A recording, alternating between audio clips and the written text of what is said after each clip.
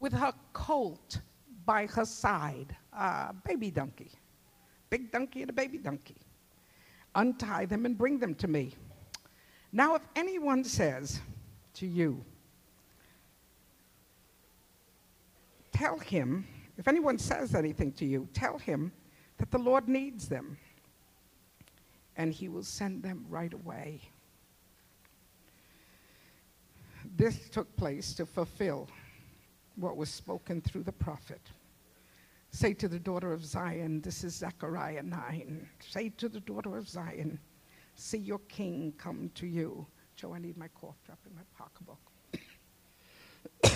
Say to the daughter of Zion, I'm sorry. I'm like a clinic.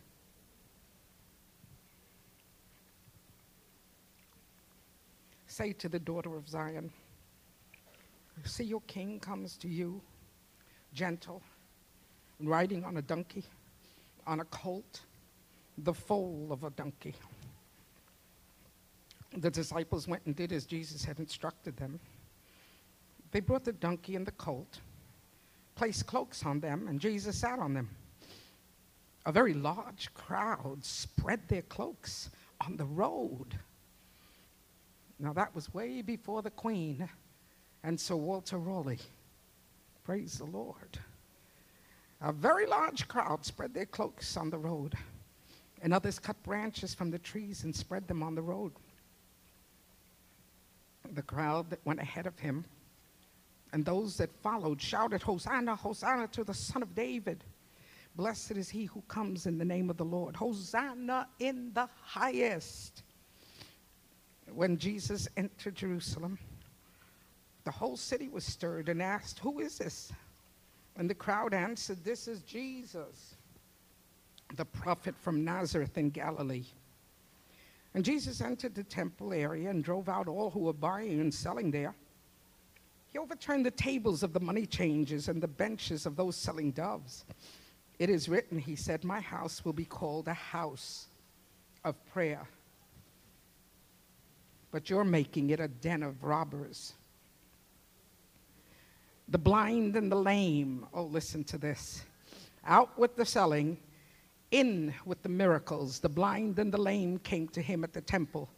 He healed them. But when the chief priests and the teachers of the law saw the wonderful things he did, and the children shouting in the temple area, Hosanna to the Son of David, they were indignant. Do you hear what these children are saying? They asked. Yes, replied Jesus. Have you never read, from the lips of children and infants you have ordained praise? And he left them, went out to the city of Bethany, where he spent the night. Oh, praise the Lord. This is called, and it's a traditional day in Christianity, it's called the triumphal entry. I love that. The triumphal entry. It's Jesus coming in on a donkey. It's Jesus fulfilling prophecy, and what a beautiful prophecy. But I want you to notice the element involved in the entrance of Jesus. My master, Jesus the Lord, is the master of humility. You see, that is a virtue. That is a trait that people don't appreciate. And it takes you so long to notice that someone is humble, isn't it the truth?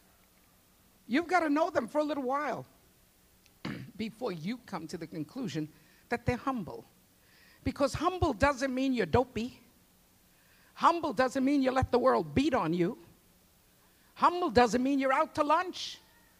Humble doesn't mean your shoulders sag and your head droops and you walk around. No, that's not humble. You see, humility does not have an outward appearance. You can see someone that looks elegant, and maybe with your mentality, you think he's arrogant. He's all decked up and looking good. And you come to the conclusion, he's not humble. No, that's your conclusion. Let me tell you what humility is. It's how low a man or a woman bows down to God. That's humility.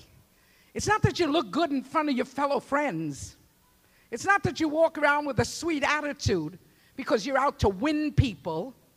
It's not that you've read all the books up on, hey, I know how to be cool and classy. No. It's how low you bow before God. You may get up and look like a tower of strength. You may sound like a fireball. But if you bow down low before God, you're humble. Because that's the only humility that counts. That's the only humility that counts. You say, well, no, that's it. And let me tell you something. In the world in which we live, no one wants to be humble. Anybody knocking themselves out for the prize of humility? Nobody. Nobody's tripping up. Nobody is running the dash because they want to be humble. No, no, no, no. Humility, real humility, comes with a lot of knocks and bruises, with a lot of stepping on, but stepping on not because you're dopey, but because you're surrendered to God. And let me tell you something. I'm going to tell you something about fighting in life. Don't ever take on a fight that God doesn't give you. No. Somebody comes to me and says, Pastor Aimee, this is a good situation and I want you to help us with it and we're going to give you all the proposals and we're going to help us. You're a community person. You better believe I'm a community person. I pray for the whole community. I lift up everybody in this community day and night. But I can't be a part of everything that's going on because, hey, ain't going to be nothing left. Ain't going to be nothing left. My priority is God. My priority is the preaching of His word. My priority, and it's the toughest job in the world, because the only thing I want to do is look and sound like Jesus, and I haven't arrived yet. Sometimes I sound like an old, angry lady. Sometimes I just sound like a fat lady. And there's not too many people saying, oh, there she goes. Jesus. No, let her clear out. She bothers me. But that's okay. I'm still striving for it. Are you striving to be like Jesus? Yeah, that's it. Is there anything else? I look in the mirror and I say, Jesus, I want to look like you. Help me. And it's been a tough struggle. For 50 years I've been trying. I haven't arrived. But that's okay. Join me. It's a good road. It's a good road. It's a strong road. It's a blessed road. Okay? Now, Jesus was the master of humility. Having it all, He never flaunted it. Isn't that amazing? Never flaunted it. Never flaunted it. We have what we have through God's grace. And when you need it, you'll have it. Isn't that amazing? Why? Because He never fails. Now, let me tell you, He doesn't fail in His agenda with you. He may fail your agenda, but He doesn't fail His agenda with you. Because we want everything yesterday. Say amen. It's the truth. You confirmed it. We want everything yesterday, but He knows when we can handle it. I'm getting things today that I prayed for 30 or 40 years ago. And I got them. Isn't that something? An empty house.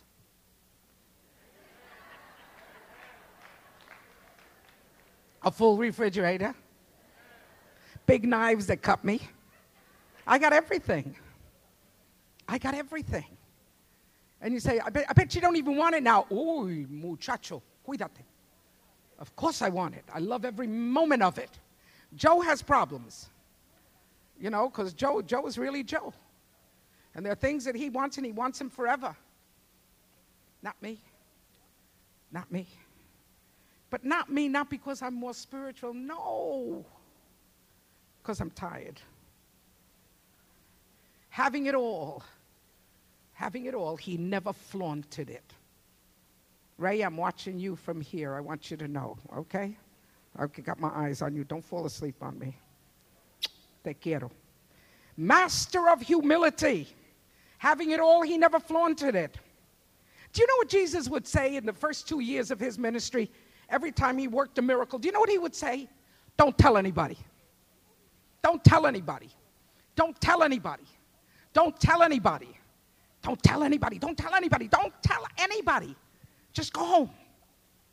And to the demon-possessed man, he says, just those that know you, tell them how you became sane. Okay? And you say, well, why did he say that? Why did he say that? I'll tell you why. He was watching a divine timetable that Satan would not snuff out his life ahead of time. He was being, because you see, we all think, oh, but wait a minute, he's like Superman. Nobody could snuff him out. He came into our territory. He came into the human territory. He came into the receiving of a body. He was limited in the sense of his humanity. He was there where we're at. He knows every temptation you have ever had. You say, oh, sister, well, wait a minute. He was God. But you know what the scripture says? He lowered himself. Se anonadó. What does that mean? It's the process of kenosis, the Greek word for it. And what does that mean? He self-emptied himself so he could pour himself into what we are and feel our pains and our temptations. Sister Aimee, I'm going to be very blunt with you because I'm a nasty old man. Could he have been seduced?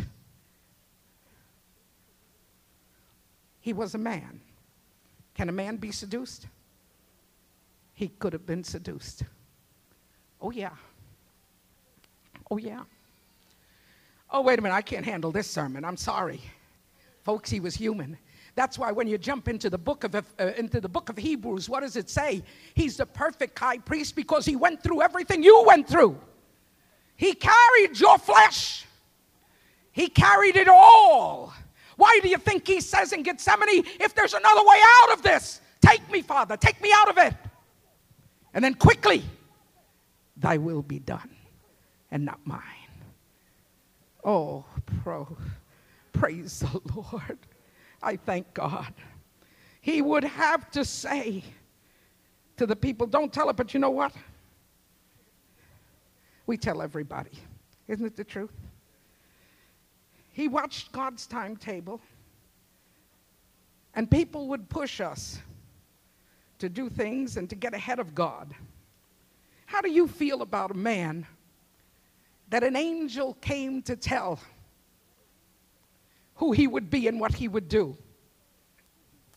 Born of elderly parents in the Judean hills, got to be the greatest man that Jesus considered before grace, John the Baptist.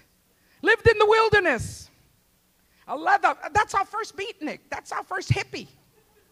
The only thing he liked was the guitar, but maybe he had a harp. I don't know.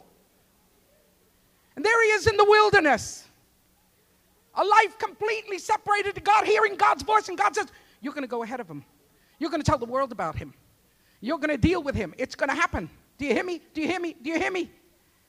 And finally he looks up and he says, okay, God, now how am I going to know who he is? How am I going to know? Upon whom the Holy Spirit falls in the form of a dove. That's the one. Okay. And 6 months before Jesus started his ministry, there was a voice that cried in the wilderness. It was the voice of John the Baptist. What a ministry. The multitudes came to him. The rabbis came to him. The Pharisees, the Sadducees came to him. The common people came to him. Thousands upon thousands were baptized. Why? Because he was a man of God, and they were proclaiming, this is Elijah. This is him. This is he. And they were so happy, and they said, are you Messiah?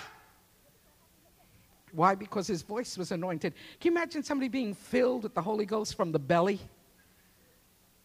I wonder if he cried in tongues. I'm dead serious. A child born in the magnificence of the power of the Holy Ghost. And there he is baptizing, talking about the kingdom. And all he talked about was repent, repent, repent. The kingdom of God is at hand. And then Jesus shows up. And it was so beautiful. He looked at him, the connection from inside, the connection from up here, and the connection from in here drew him. And prophetically, he says, behold, the Lamb of God that taketh away the sin of the world. Hallelujah. Do you know how privileged he was? Thousands upon thousands and hundreds upon hundreds of believers in the Old Testament knew it would happen. And none of them lived to see it happen. And here this wild, woolly fella, this bushy-tailed guy, is in there preaching repentance. And he's got the word from the Lord. And he says, behold the Lamb of God. They wanted to say it. They wished they had seen it. They wished they were there. But he was there. Isn't it good to be where God wants you when he wants you at the right time? 6 months later, Jesus, that's when Jesus showed up. Behold the Lamb of God that taketh away the sin of the world. And he says, John says to Jesus, listen, you should baptize me because you're the head honcho in this. And Jesus says, no, John, so that all justice is fulfilled. What do you mean by that? I've got to give the perfect example of a human being, of a man. Baptize me. And he baptized him. Can you imagine how thrilled he must have been when Jesus came out of the water, like you folks came out Monday, remember? You take the water off your face, you pull your hair back, then the heavens opened, and from the heavens came a dove, and it lit upon the head of Jesus. And then there was a quake, and a voice that says, this is my beloved Son, in whom I am well pleased. Hallelujah. Well pleased. No faults, no fallos. Isn't that marvelous? What a giant, right? And he was humble. He even had a special diet. God blessed him in a special way. And they wanted him to be Messiah. They wanted him to be king. They wanted him to be everything. John, we'll give you any title you want. What title? No, I'm just the voice that cries in the wilderness. And listen to this. 6 months after he baptized Jesus, in that first year of the ministry of Jesus, he's beheaded. They kill him. Can you imagine a whole lifetime? Listen to me, folks. A whole lifetime being prepared to present the Messiah. And when he presents him, 6 months later, he's beheaded. You and I would say, oh, that's not fair. That's not, no, it is fair. Because all we have to do on earth is what God wants us to do on earth. We're the ones that fall in love with life. We're the ones that want to kick up a storm until we can't kick anymore, then we just tremble. I want to be here just as long as God would have us here, right? Say amen. Because anything after that is dangerous. I say this in terms of the importance of knowing God's timing. This entrance to Jerusalem, who would have ever prepared a parade for him? No one. You know, I like the script that was read at the beginning of this service. I see that parade prepared almost by angels. A whisper, a knock at a door. Join the parade. I want to be in Jesus' parade forever. Forever and ever. I want to march with him. I want to hop, skip, jump with him. I want to tell him I love him. I want to squeeze my children. I want to hug my grandchildren. I want to love each and every one of you. I have no problems with that. Because that's what life is all about. You know why you're unhappy? You don't love enough. You're so uptight. You're so closed into yourself. You're so lost in me, my, mine. Open up. Open up. Let someone else in. God's going to bless you. It says, Israel, your king comes to you. And there are two titles for the king. Number one, gentle. May I ask you a question? Where has gentility gone? Where has gentility gone? Oh, I long for it. I yearn for it. Just the touch of a hand. Just to help someone cross the street. Just to take a package out of someone's arms. Gentility. wipe a kid's tear. That's sweeter than the bitterness that makes him cry. That's the element of joy. He is gentle. Ladies, we're supposed to be gentle. Gentlemen, please be just that. I'm going to tell you a little secret and just close it somewhere in your heart. And let it stay there and let it zip up until it's worth everything in the world to you. Marriage is not sex. It's part of sex. It's not the satisfaction of that physical need. That's not the main part of it. You say, yeah, but, okay, I'll bring my friend back to preach on that. Okay, he does it better than me. But you know, there are nights when we're not talking sex. We're talking hurting. We're talking needing someone to just hug you and hold your hand. But sometimes they're so wrapped in themselves, in their TV program, or in the little cup of coffee that they're making for themselves, or something they haven't done, or you haven't done. This goes male and female. And when you've taken care of all your little nicks and knacks and this and that, then you put on whatever you put on, and you wrap your head the whatever way you wrap your head, and you walk in looking like the zombie out of the zoo. That is not romantic, I will tell you that. But I got news for you. If even in that state, you take that little lady in your arms and say, I love you, it won't trigger a headache, so don't worry about that. It will trigger the most desired moment in the whole wide world. Just a tender moment. Just a tender moment. Jesus was gentle. Jesus was tender. In his face, you can see that. He says, Sister Aimee, you've never seen his face. No, but I've read his words. And words reflect the face. When he tells the disciples, get away from the children, let them come unto me. Can you see that little mob of kids rushing in? See who could grab one leg, who could grab the other leg, who can hang on to that robe. And then he stood there and he just put his hands on them and he blessed them. And he blessed them and he blessed them.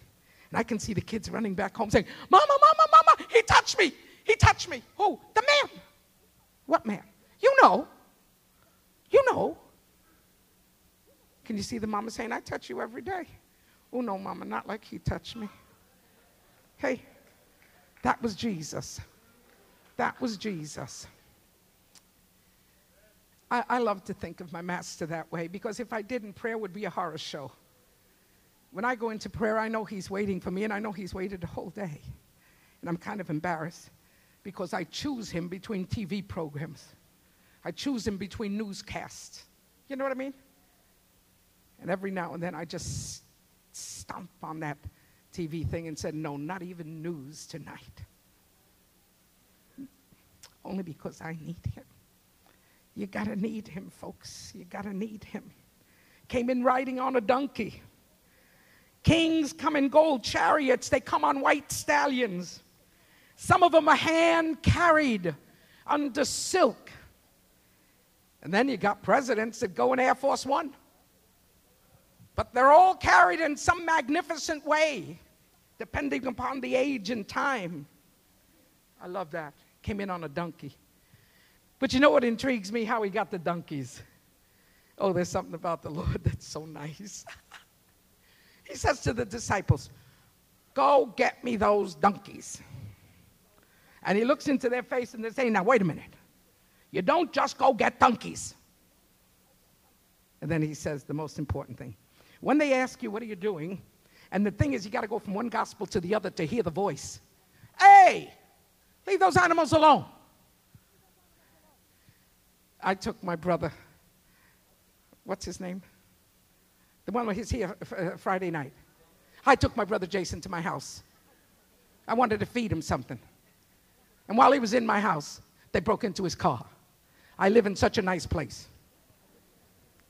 And he came home to a broken window. And I'm sitting there all embarrassed, saying, you know, next time, if you go to my house, go into the garage down. It's $5. I'll pay for it. Just put it in the garage, okay? Now let's go on with this. What I'm trying to say is he comes and what a disaster. People come. You say, what car was he using? Cheap. Range Rover. Cheap. Thank you. Some people know their cars. Okay? But the surrender of the donkey. If anyone asks you, tell them the Lord needs it. And then it goes on, it says, what a magnificent story to hold. I could write a book on that. I could write a book on that. On a man that one day went before God and said, God, I'll give you everything I've got. I'll give you my business. I'll give you my home. I'll give you my children. I'll give you all my gold, God. And he waits for an answer, and God says, the only thing I want is your donkey. Give it to me. And the man sits back and he says, God, did you say donkey? Yeah, I said donkey. You want a donkey? Yeah, I want a donkey. What's the matter with that? I want a donkey. He says, okay. He walks out of his house, and he says, no, I can't tell anybody that God talked to me and tell me he wants a donkey. I wouldn't say that to a world. I wouldn't say that to anybody. And when he walks out there untying his donkey, and he says, hey, that's my property. Stop it. And the two disciples turn around, asustado, scared to death. They say, the Lord would have it. And the man says, who? The Lord. Oh, okay. Llévatelo. Oh, God, you really wanted my donkey. You really wanted my donkey. Oh, hallelujah. God may ask something so simple from you. Give it to him. You don't believe God asks for that, do you? He does. Sometimes he tells you to call up someone, and you say, no, I don't want to. Sometimes he tells you to visit someone. I don't want to. Sometimes he just tells you to be kind to those people that live in your building, and you don't even have time for that. Hey, obey the Lord, won't you please? If anyone asks, this was a glorious day because it was a fulfillment of Scripture. You know what Zechariah says? Not only that he's coming in on a donkey, but that he is the Lord of righteousness. What does that mean? He came to show us God. And he came that we might look up and see God. But in order for God to be seen, and in order for him to show us God, in the middle, there's a cross. And that ties heaven to earth. And he dies on that cross. And you get to see God. And you're made righteous in that encounter. Glory to God in the highest. He is our righteousness. And from righteousness, he turns out to be our victor. When you're connected with God, you're a winner. Would you say that, please? When I'm connected with God, I'm a winner. I'm a winner. I'm a winner. Say it with anger. I'm a winner. You are a winner. It's just that we got to wake ourselves up and say, hey, wait a minute. We're a winner. Lord Jesus, we thank you for this day. We thank you because no one teaches humility like you do. With your life, with the acts of kindness and goodness. Miracles and wonders that people saw at your hand. And that today we witness in the testimony of Elva. And in the testimony of so many other people. The testimony of these parents that brought their children. You are victor. And everyone that came to receive their membership. You are victor, Lord. You are victor.